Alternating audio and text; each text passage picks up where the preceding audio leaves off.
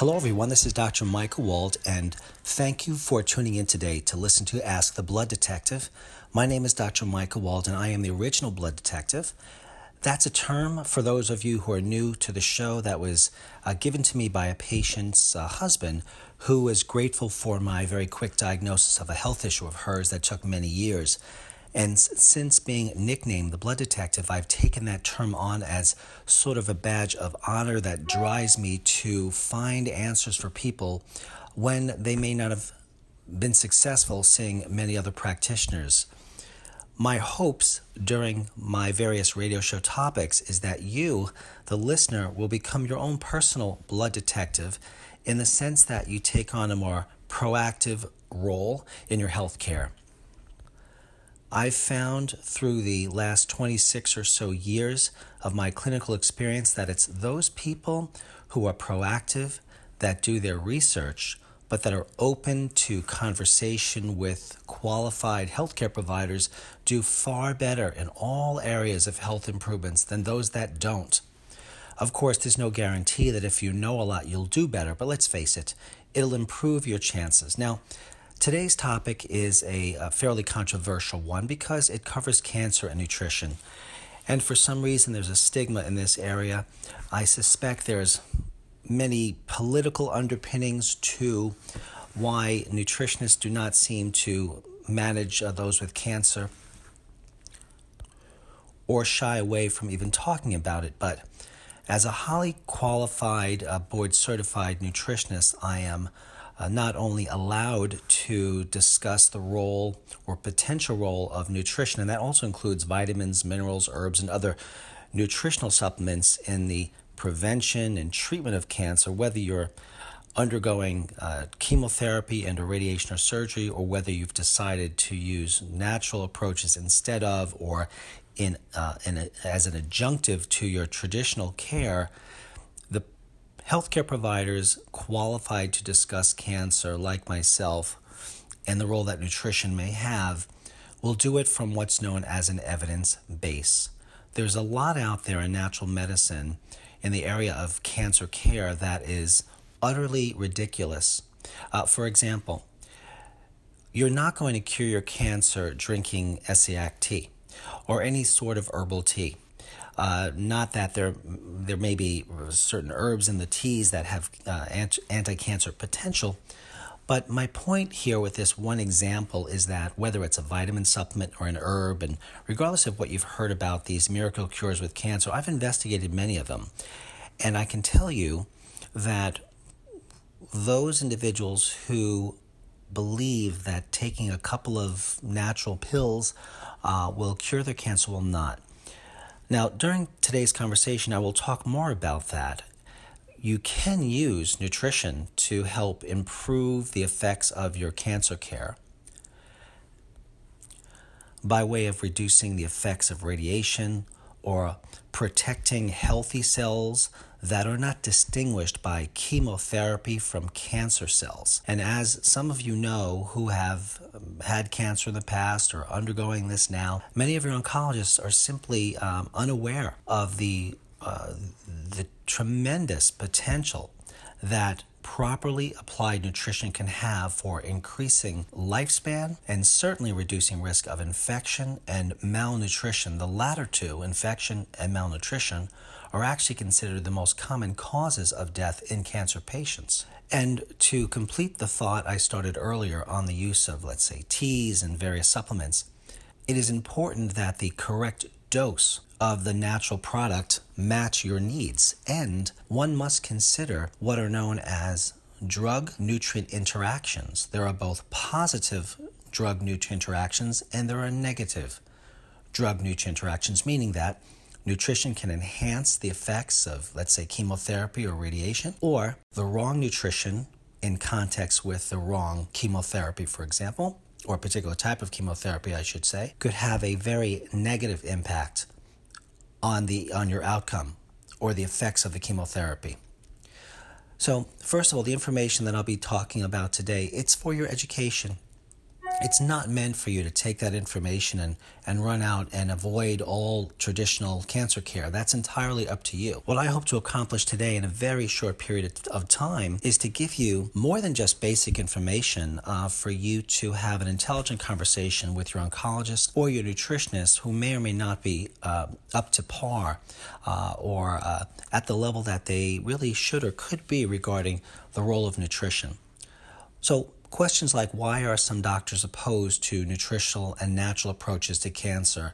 I'll be discussing those. Should you take antioxidants, for example, if you're receiving radiation or chemotherapy? What's the role of vitamin C, for example, and other nutrients? Many nutrients I'll discuss today in cancer care. What is this concept of nutritional synergism? See, this concept is the single most important one for the individual with cancer who has decided to use nutrition. I said earlier that if one expects that some dilute tea or a pint or a pot of tea a day or even 3 pots, or that multiple juicing efforts throughout the course of the day or taking a handful of nutrients will make the difference, you might be missing the point. Nutritional synergism essentially means that instead of using very high doses of various natural therapies, lower doses of natural therapies might be used to have an effect in the body as if they were larger doses when combined properly with many other synergists. And a synergist simply is a various nutrient, for example, that works well with another one, so that when you put them together, the 1 + 1 addition actually might equal 3, 4, 5, or 6 due to the enhanced effects. Now, this point goes to how one might reach an anti-cancer potential of a nutrient. You see, in the media, on certain radio shows and magazines, for example, when they talk about the use, let's say, of turmeric or curcumin in cancer care, you might hear that and run out and get curcumin. It's probably not going to hurt you, but if you do not take the appropriate dose that reaches a certain saturation in the blood and is maintained in the blood, you're not going to affect your cancer. So let's move on with the concepts today and talk more about all of this. And depending on how much I get through today, because I have my email open right now and I'm getting all kinds of questions from current patients and from those that have listened to prior shows that were aware of today's topic. So I might respond to some of those. We might make this a 2-part series. So the first question is, why are some doctors opposed to nutritional and natural approaches to cancer in the first place? Well, number one, there's just a lack of interest, either personal interest or professional interest. These practitioners, although well-intentioned, might be in fear of ridicule from their colleagues and might actually lose their jobs if they decided to use nutrition in their practice. There is a lack of education in medical schools on just basic nutrition, being less than about 30 hours in the average medical school education, let alone there's no proper focused study on the use of nutrition specifically in cancer care. Medicine is a very complex area of study, and it's divided into different types of specialists, like oncologists, for example. And the reason that is done that way is, first of all, like I said, medicine's hard, and individuals that focus on a particular area might be very good at it, as opposed to diluting their focus on a variety of other areas. My point in mentioning this is that nutrition is an entirely different specialty. So in my opinion, it is best for a very well qualified and educated nutritional provider to manage the cancer care in context and in communication with your oncologist. Now, for those of you thinking, listen, I don't have cancer. Well, the concepts I'll be discussing here really do apply to every single other area of nutritional care, regardless of the health problem. Now, getting back to this question of why many physicians, traditionally trained allopathic doctors, are against nutrition. Again, one, I think it mostly is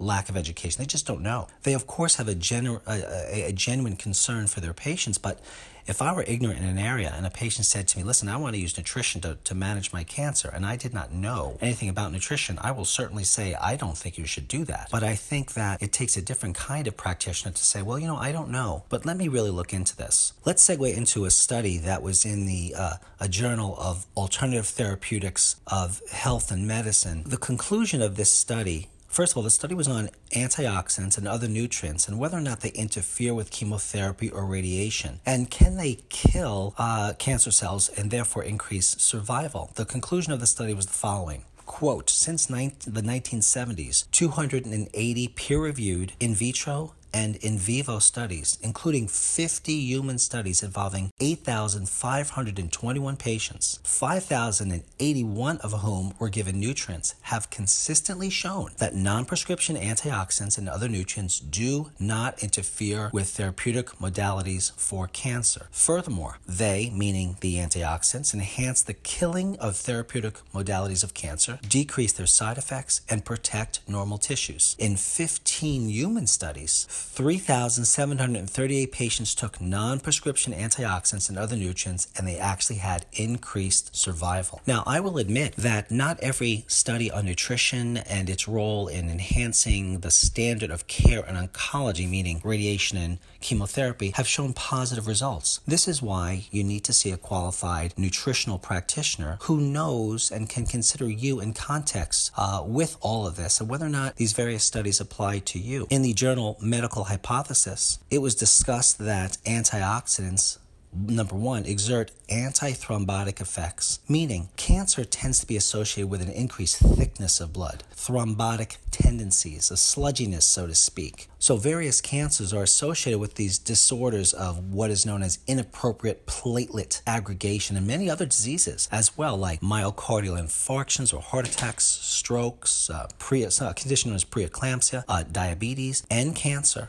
can be affected by using the appropriate antioxidants. In fact, this study in Medical Hypothesis said that supplementing with antioxidants impede tumor dissemination, meaning spread. As cancer cells spread throughout the body, they tend to get stuck in areas. And then when another sticky cancer cell comes by, it might stick to that cell. And then another one comes by and it sticks to that. If you can unstick these cells, that impedes tumor dissemination. Furthermore, these antioxidants exert anti-cancer, improve the immune system by acting as immunostimulants, and anti-metastatic effects, meaning antioxidants, when used correctly, can reduce the spread of cancer. And in fact, nutritional antioxidants could act to inhibit neoplasia or cancer at each stage of its development. So antioxidants are important in all stages of cancer, but certain other nutrients are more or less important at the beginning stages or in the intermediate stages or once it's spread. So we need to get away from the concept of thinking of nutrients for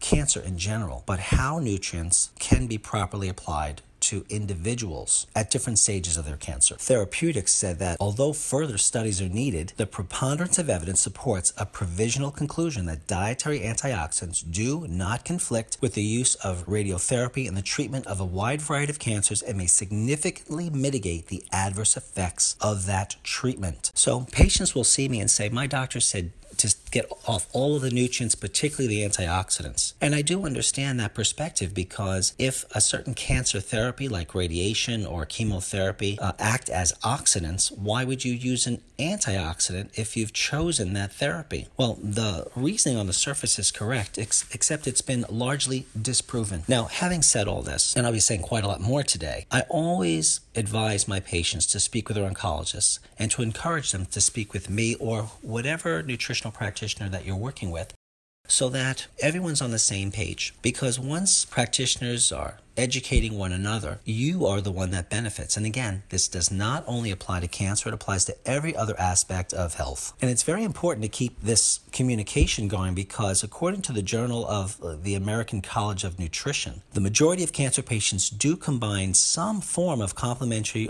and alternative therapy with conventional therapies. And this article in the Journal of the American College of Nutrition also concluded that, quote, antioxidants when added adjunctively to first-line chemotherapy may improve the efficacy of chemotherapy. That is a huge statement. Now you might be thinking, well, what antioxidants? Well, as a blood detective, I do various tests of oxidant and antioxidant status. And I'm going to throw a little bit of a curveball at you here. The term antioxidant is really a misnomer. You might take a supplement that's advertised as an antioxidant, and it might act as an oxidant in your body, given your general state of health and nutrition and general physiology. That's why the appropriate testing is important. I'm going to throw out some interesting conclusions of various studies that demonstrate that the proper application of nutrition in cancer care is absolutely worth using. For example, an article in the Journal of Cellular Biochemistry said regarding metastasis, which is spread of cancer, which is also the main cause of death for cancer patients. In this study, they injected what they call intraperitoneal administration. They injected into the stomach area high concentrations of ascorbic acid, vitamin C, and it was shown to inhibit tumor establishment and increase survival of the particular type of sarcoma cells that they were studying. Another article in the Journal of Pancreatology, let me say that word again, Pancreatology, who makes the names of these journals up? I don't know. Showed that antioxidant vitamins are known to inhibit metastasis overall. They evaluated the impact of vitamin A, known as retinol, vitamin C, which is ascorbic acid, and vitamin E, which is alpha tocopherol, on liver metastasis. And they found that retinol and vitamin E decreased the incidence of metastasis to a clinically significant extent. The number and the size of liver metastasis lesions were significantly reduced, particularly by the retinol, the vitamin A. Now, when one takes vitamin A, you need to be monitored. Don't just take extra vitamin A because, like vitamin D, these are fat-soluble nutrients and they can create toxicity. But when used appropriately and when you are under the care of a qualified nutritional healthcare provider, one that can draw laboratory work, you'll be fine. In another journal known as Cancer Treatment Review, they observed several adverse effects or discussed the adverse effects of radiotherapy, that's radiation, and chemotherapy in cancer patients, and they know that these are linked to oxidative processes in the human body. Selenium supplementation, they wrote about, may protect healthy tissues and reduce the side effects of treatment. But selenium has a very tight range of toxicity, which is why in many of the studies that showed that selenium exerts an anti-cancer effect, the amount of selenium used would be toxic. It might even kill human beings. That's where nutritional synergism comes in, where if we combine selenium with several other nutritional synergists, you can effectively lower the doses needed of the selenium so that it's not toxic, but it acts as if it's a much higher dose because of its intelligent combinations. So let me repeat the last statement that I had mentioned. Selenium supplementation may protect healthy tissues and reduce the side effects of treatment. Remember, chemotherapy is not specific for cancer cells. It will kill healthy cells. So we just hope that the patient survives in spite of that toxic effect. There are a lot of reasons to explain why a person's healthy cells are protected with antioxidants such as selenium. For example, we know that cancer cells are very low or absolutely void. They have no catalase enzyme. Normal cells have catalase. If you expose both of these cells to high levels of selenium or vitamin C, for example, the cancer cells that do not have catalase cannot protect themselves, and they oxidize and they generally disintegrate in a sense. Not all the cells, but a good number of them. The healthy tissue with a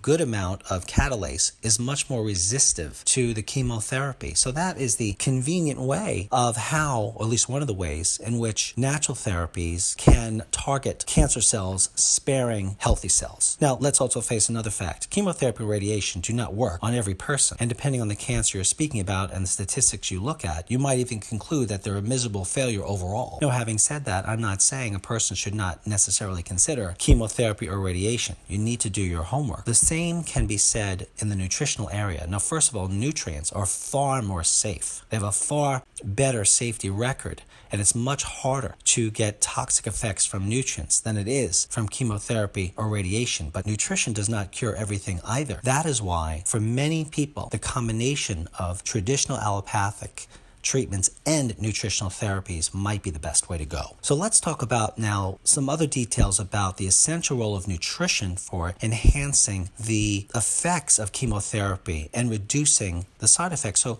if you're in a situation where you've decided to use chemotherapy, how can you also use nutrition to improve the chances of your not just surviving, but surviving well? And let's particularly focus on the protective action of vitamin C. Now, I should say that if you are going to run out there and just take vitamin C or increase your level of vitamin C that you're taking now and expect an anti-cancer effect, you probably have another thing coming, because most store-bought nutrients are worthless, according to the New York State Attorney General's office about, I think it was last year, where I also spoke about this in my show Vitamin Lies, where they assayed a variety of nutrients on the market, including vitamin C, and found out that most of the vitamin C available, it does not have what is said is on the label. It might not even have any vitamin C in it at all. And now some of you are thinking, no, I use a very reliable company Well, how do you know it's reliable? Because of what you've heard, because of what you've told, because of what the website has said? That will not cut it. You need to discuss the nutrients you plan on taking with a trained nutritional professional and get their opinion. But their opinion should always include their research regarding what's known as a full disclosure label on nutrients and whether or not what is said to be on the label is there, and if the quality of the nutrients in that product are up to par, because this is your life after all. Now, we know, according to some studies, that when you do use the appropriate type and amount of vitamin C, that vitamin C protects against DNA damage, or what's known as the DNA damaging effects of anti-tumor drugs. And according to studies too, vitamin C should and can be considered a potential protective agent against the side effects of many of these drugs. How much should you take? Well, I measure a blood level of vitamin C as the blood detective. I also measure the urinary output of vitamin C too, because you need all of your cells saturated. And if you saturate all your cells, you should have a spillover of vitamin C into the urine. I also do a test to check in the urine if that vitamin C is the oxidized form, what's known as dihydroascorbic acid, and how much of it is the non-oxidized form. The ratio of the two is very important for ongoing vitamin C balance. Now, again, for those of you out there interested in intravenous vitamin C, that is definitely something that I feel every oncologist should be considering. There are more than enough double-blind, placebo-controlled studies to demonstrate the safety of intravenous vitamin C. Now, intravenous vitamin C, by the way, acts as an oxidant. It does not act as an antioxidant. You've heard it here first, folks. Very important you realize this. So oxidation, although it's been made to sound like it's all bad, is not. I wish we could discuss more about this, but I don't have time for more than just a mention of that, at least not in this show. I was just sent a question through the email regarding tamoxifen, and this woman would like to know if she could not take the tamoxifen or if nutrition could somehow help the tamoxifen work better. And there was a study which looked at the therapeutic potential of vitamin B2, which is riboflavin, and niacin, which is B3, and ascorbic acid, and how they affect endometrial carcinoma in those with that have been asked to take tamoxifen. And the study said that the curative potential of B2 and B3 and ascorbic acid against tamoxifen-mediated endometrial carcinoma has been established. So let me say that in English. First of all, we know that tamoxifen can increase endometrial cancer, but for women who have elected or who have been recommended to take tamoxifen to prevent the recurrence of breast cancer or to avoid new breast cancer, that the combination of B2, B3, and vitamin C has been shown to reduce tamoxifen-induced endometrial carcinoma. Said another way, and I'm quoting, our results suggest that riboflavin, niacin, and vitamin C or ascorbic acid have potential combination therapy against tamoxifen-mediated or tamoxifen-caused secondary endometrial cancer. And this was a rat study. So that is an amazing thing. I have actually never come across a patient who has been recommended tamoxifen and also to take additional amounts of B2, B3, and vitamin C. So as I said earlier, the vitamin C dose needs to be figured out for you with antioxidant and oxidant tests and vitamin C levels in both the blood and the urine, but also levels of B2 and B3, and I always use the active forms of B2. In another journal known as BMC Genomics, they talked about evidence uncovered for what they call anti-angiogenic pathways and induction of transcripts for protection from oxidative stress.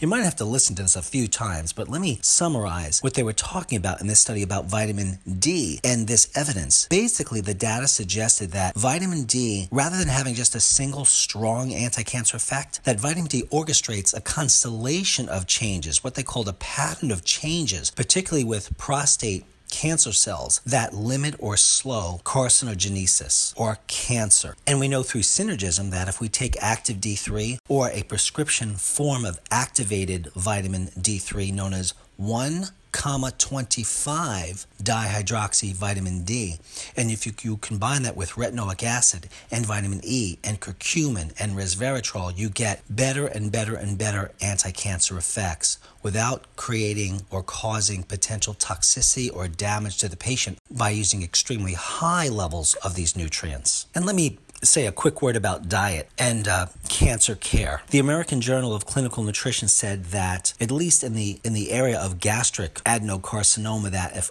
if patients adhere to a relative Mediterranean diet, that this change in eating pattern is associated with a significant reduction in the risk of gastric carcinoma in the first place. If it's true in gastric carcinoma, I suspect it's true in many other cancers. But again, as a blood detective, I do detailed laboratory work and a historical evaluation of each person to figure out maybe they need a partly Mediterranean diet mixed with a gluten-free approach and or a much higher omega-3 fatty acid content. So there is no ideal diet in my opinion.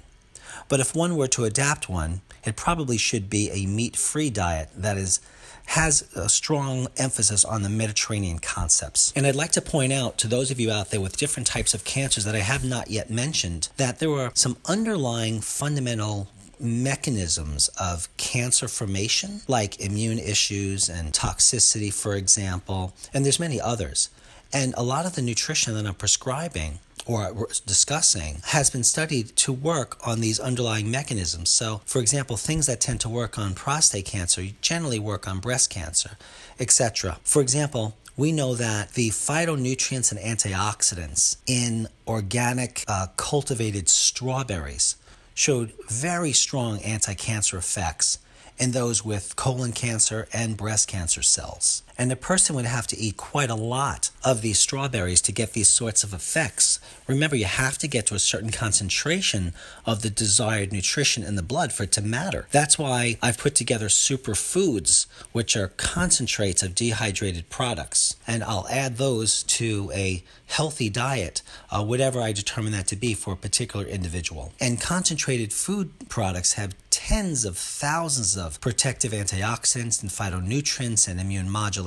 And unless there's some intelligent reason not to have these are things that should be considered for everyone, in my opinion, with cancer, who want to prevent cancer or who have chosen to expose themselves to radiation or chemotherapy. Another example of this nutritional synergism concept is by combining, and this was in the British Journal of Cancer, by the way, combining vitamin K3, a form known as VK3, and ascorbic acid. And they showed that that combination together was much more effective than either one of them, exhibiting anti-cancer synergistic effects by helping the body produce more H2O2. That's hydrogen peroxide. Some of you out there might be familiar with hydrogen peroxide. It's in many people's homes, it's in that brown plastic bottle. You pour it on wounds and it kind of bubbles up. And many alternative healthcare providers will provide that to patients in intravenous form. I personally prefer to have the body produce its own hydrogen peroxide. It's far less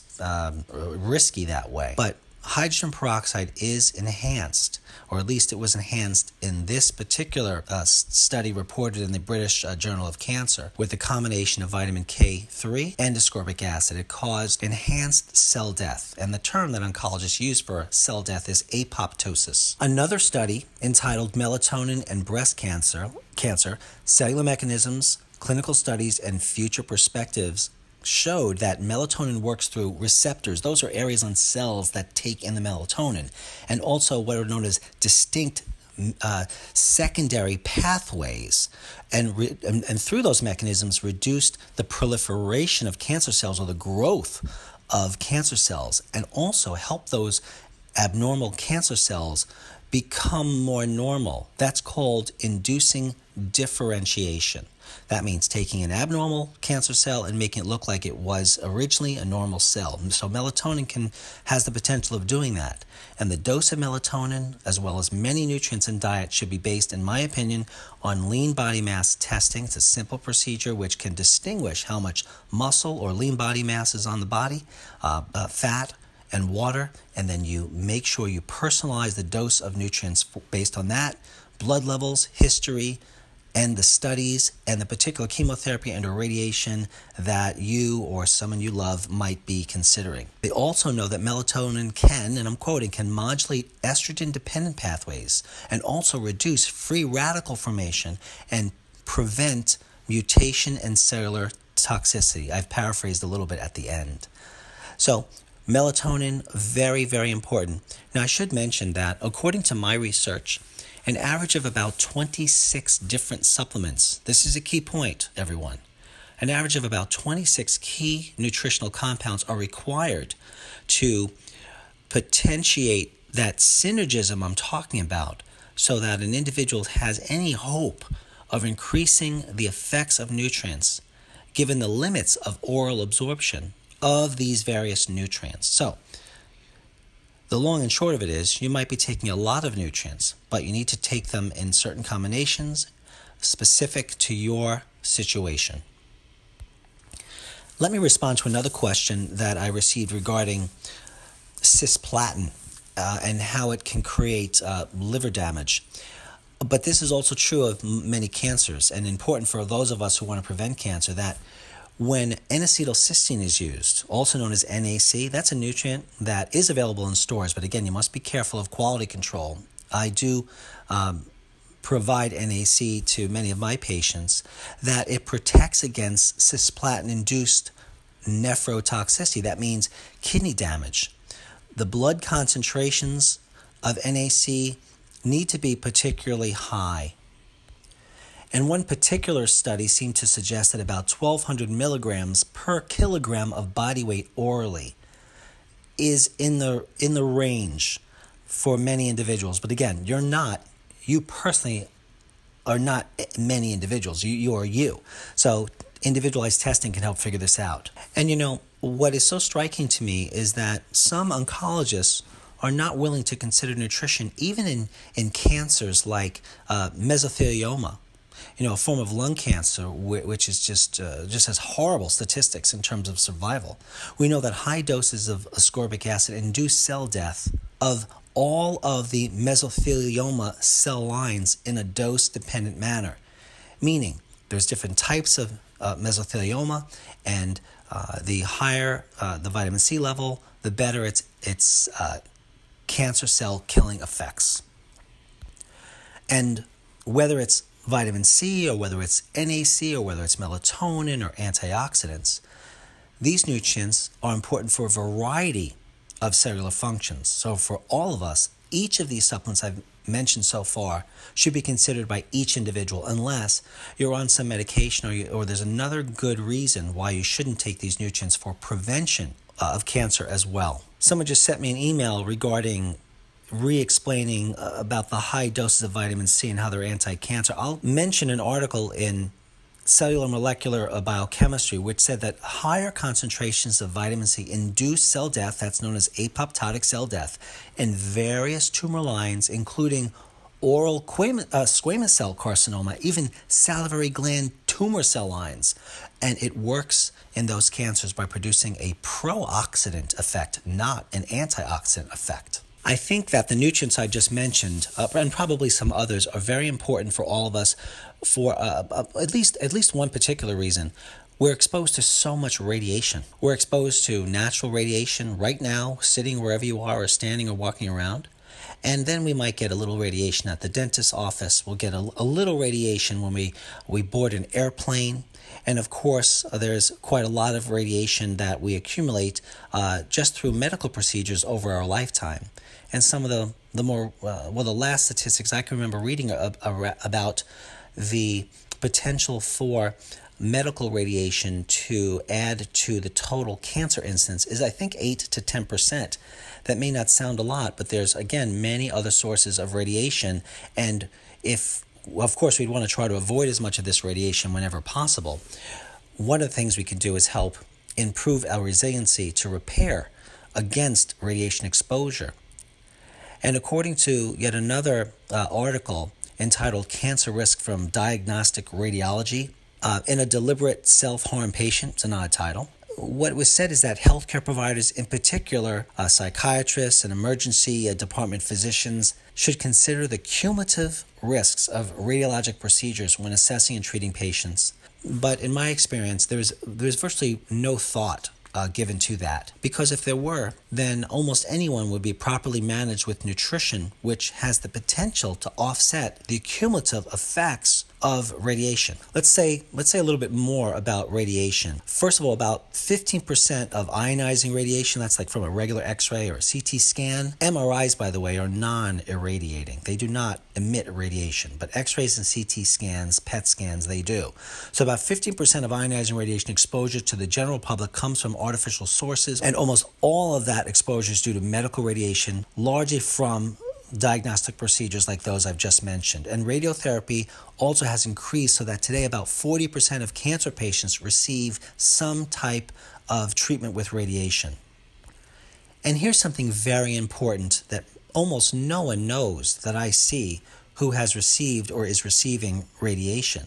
And remember, this applies to all of us because we're all receiving radiation. Following high-dose radiation therapy for malignant diseases, elevated risks of a variety of radiation-related secondary cancers has been observed, particularly for childhood cancer. But there's always what's known as balancing what's referred to in medicine as the risks-benefit ratio when deciding on procedures and practices. So again, I'm not suggesting you should run away from radiation or medical procedures that involve the use of radiation. But we need to consider your cumulative exposure and take measures that are essentially non-toxic or run a very low risk of harm, such as nutrition. So you can, in a sense, have your cake and eat it too. Except this cake is loaded with nutrition. I should mention, though, on another note, because of a question that just came in, that there is, evidence, but also controversy regarding the use of mammography or the overuse of mammography, because mammography does emit radiation.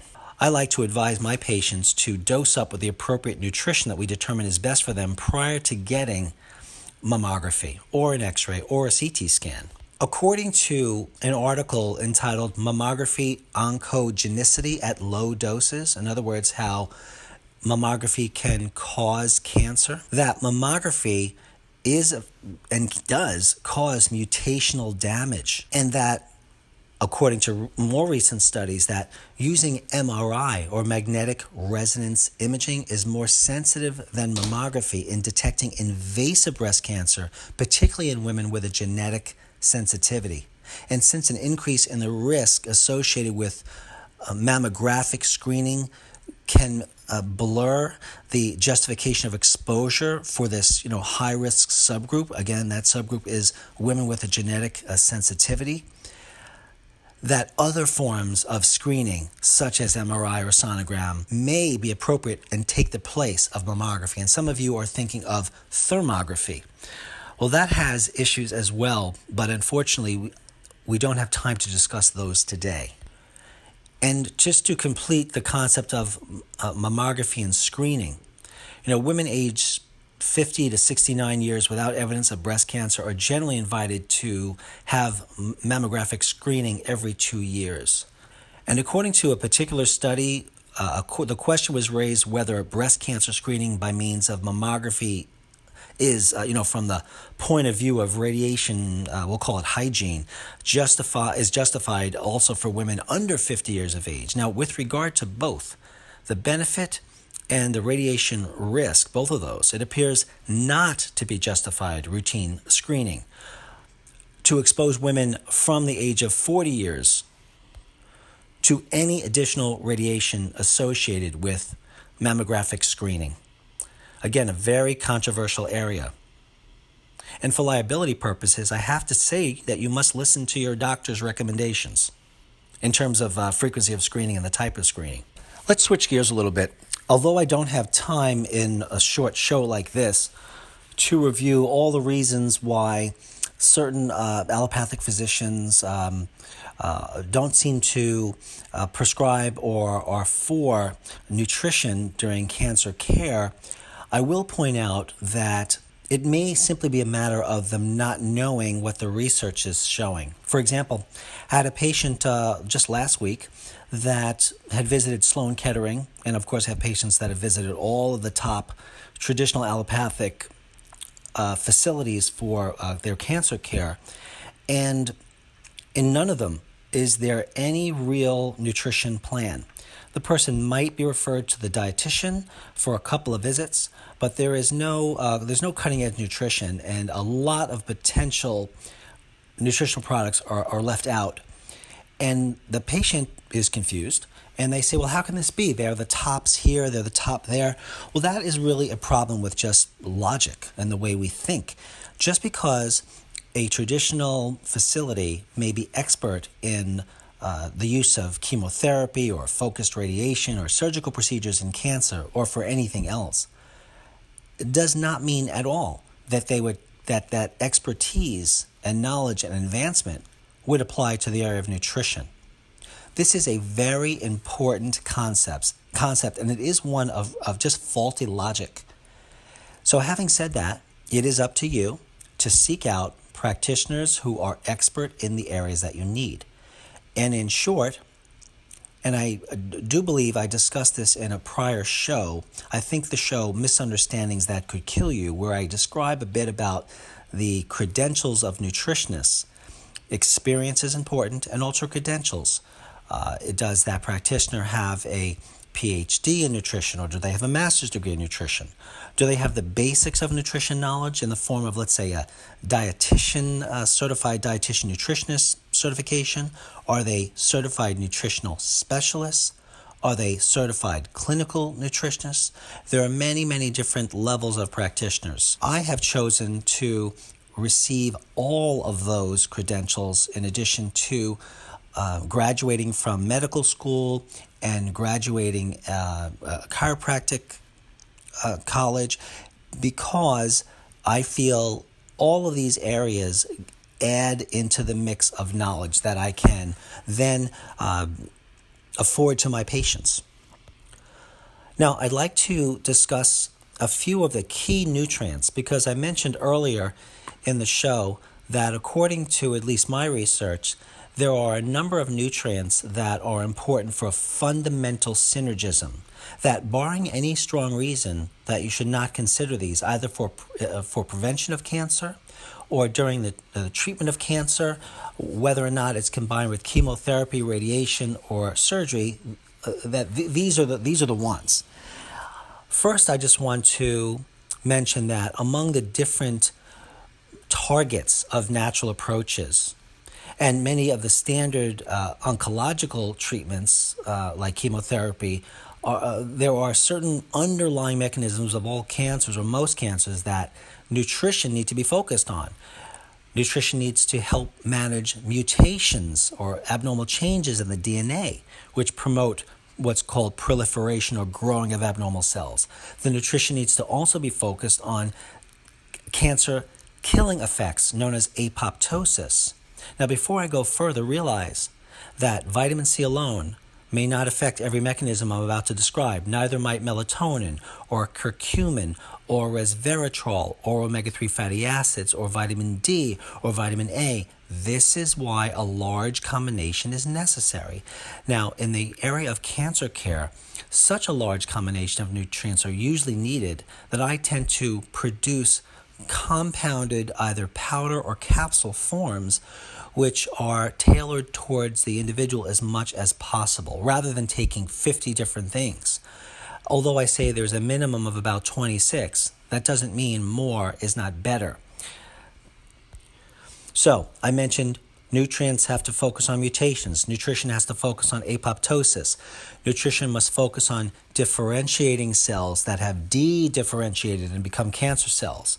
Nutrition needs to focus on the immune system, perhaps on what is known as anti-angiogenic activity, or targeting a phenomenon among cancer cells known as cell-to-cell communication. How cancer cells talk to one another.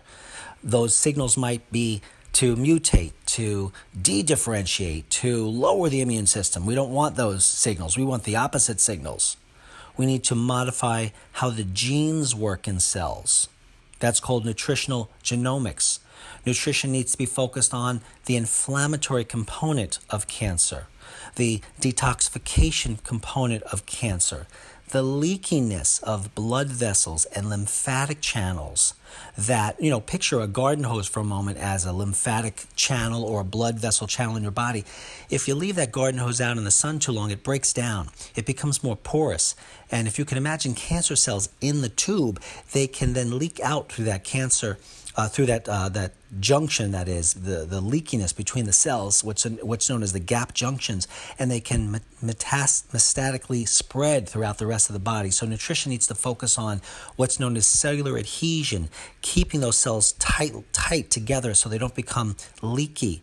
And again, there's different nutrition for that. And there are many other underlying mechanisms that these 26 plus nutrients have been shown evidence to focus on. Time and time again, I visit with people who are on some of the right nutrients, maybe even all of the right nutrients, but the doses are just wrong. There's just so much to consider, and that can be done with a qualified practitioner. So for the remaining time I have in the show, I'm going to rattle off some of the more important nutrients, but you need to keep in mind that depending on your unique situation, if for those of you on any chemotherapy or radiation or undergoing surgery or on other medications, there may be adverse nutrient interactions, and you want to shoot for the synergistic or positive interactions. Okay, so vitamin D3 in its active form works very well for modifying certain immune mechanisms involved in cancers known as P21 and P53 genes. So vitamin D3, when it's combined with genistein from soy and vitamin E and specific antioxidants, work very well together. One of those more important antioxidants I mentioned earlier is N-acetylcysteine, because it has been demonstrated to affect P21 and P53 genes. Then the use of milk thistle or silymarin. So on my Blood Detective site, you can read more about these supplements because I do produce silymarin and vitamin D3 and many of the other nutrients, NAC, vitamin A that I mentioned. Silymarin is hepatoprotective, meaning it protects the liver, but it's also an antioxidant outside of the liver. The use of flavonoids, which I have very high doses of flavonoids, which I've put in my detox powders, detox 1, 2, 3, and 4. Those are also safe for anyone to consume because they're basically dehydrated food products. And then active vitamin A. I mentioned, once again, I cannot overemphasize it, active vitamin D. Studies on vitamin E have used both the water-soluble form of E and the fat-soluble form of vitamin E. And we're not just looking at determining the blood levels of these nutrients to see if they're optimal. Sometimes when you're dealing with conditions like many cancers, you don't simply want normal blood levels. I mean, I've had patients come in and they say, well, my doctor says I don't need all these nutrients. My level of B2 and B3 and vitamin D and vitamin A, etc. are normal. Well, this isn't a normal scenario. And normalizing levels in the blood may have nothing to do with reaching the synergism that we're speaking about. This is not complicated in the minds, or not too complicated in the minds of a qualified health professional. So for those of you who are sending me emails here, that this is so complicated, well, that's why you don't do it on your own. You get help. You just get help. The use of digestive enzymes, and my product is known as Detox Absorb. Digestive enzymes have been shown to mitigate the inflammatory aspect of a variety of health problems. And I should also mention that my Blood Detective products have not directly been studied in cancer. The compounds in them may have been. So I just need to, as a disclaimer, mention that. And from an inflammatory perspective, I combine many different synergists, at least 26. Now, again, to remind you, in cancer or any healthcare problem that involves a large number of nutrients, it's always best, in my opinion, to make a custom product, because if you take 26, 36, 46, 56 nutrients, but you make them in a powder form, you might only need a heaping teaspoon a couple times a day. And you're done.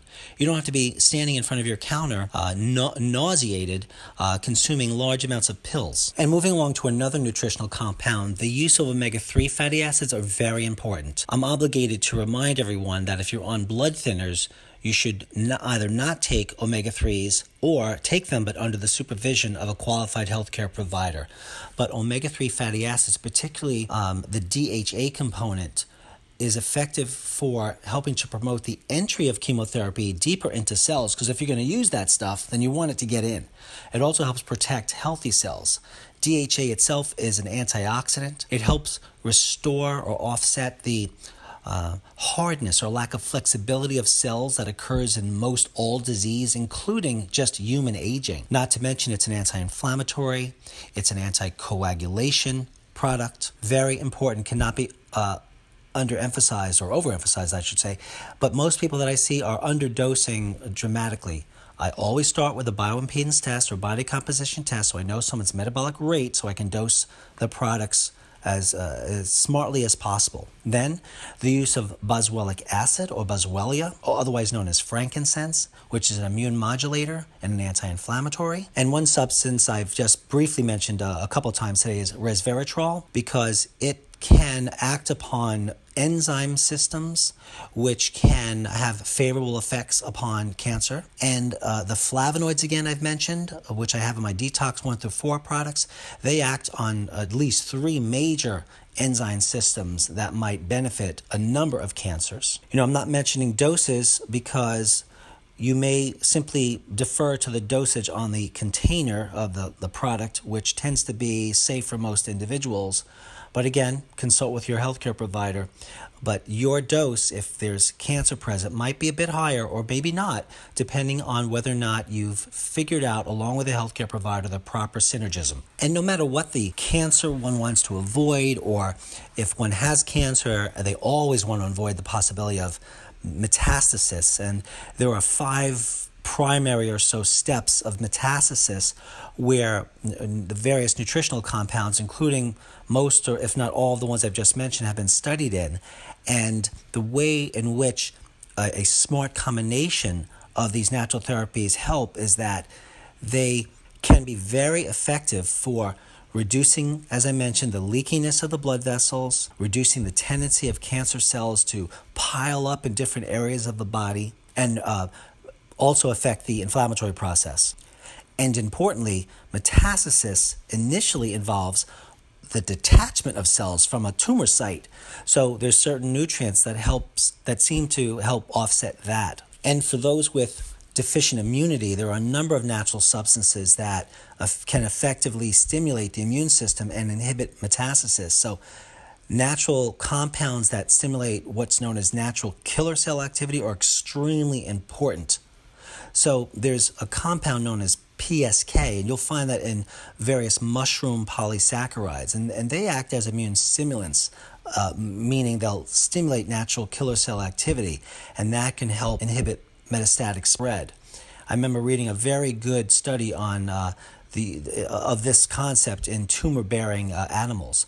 I like to combine a variety of the Japanese mushrooms, but mushrooms alone will not do it. Vitamin C alone won't do it, etc., etc. A variety of Chinese herbs like astragalus have been studied very well to inhibit the coagulation effects by having an anti-coagulation effect in various cancers, particularly when you use them along with the right dose of bromelain or other digestive enzymes, and of course curcumin. So as we can all see, this is definitely not a boring area of nutrition, and a very serious one that needs to be taken quite seriously, particularly, again, if you're combining chemotherapy and or radiation and natural therapies.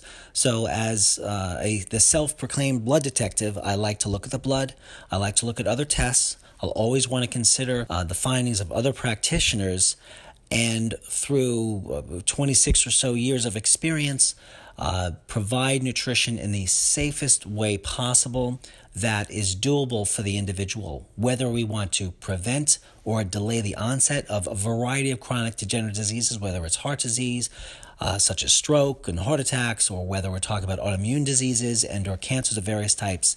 It's important to not just take nutrients haphazardly. And of course, as the blood detective, I do think it's in everyone's best interest to see practitioners that have the ability and training to analyze blood work, at least to analyze that blood work for its nutritional meaning.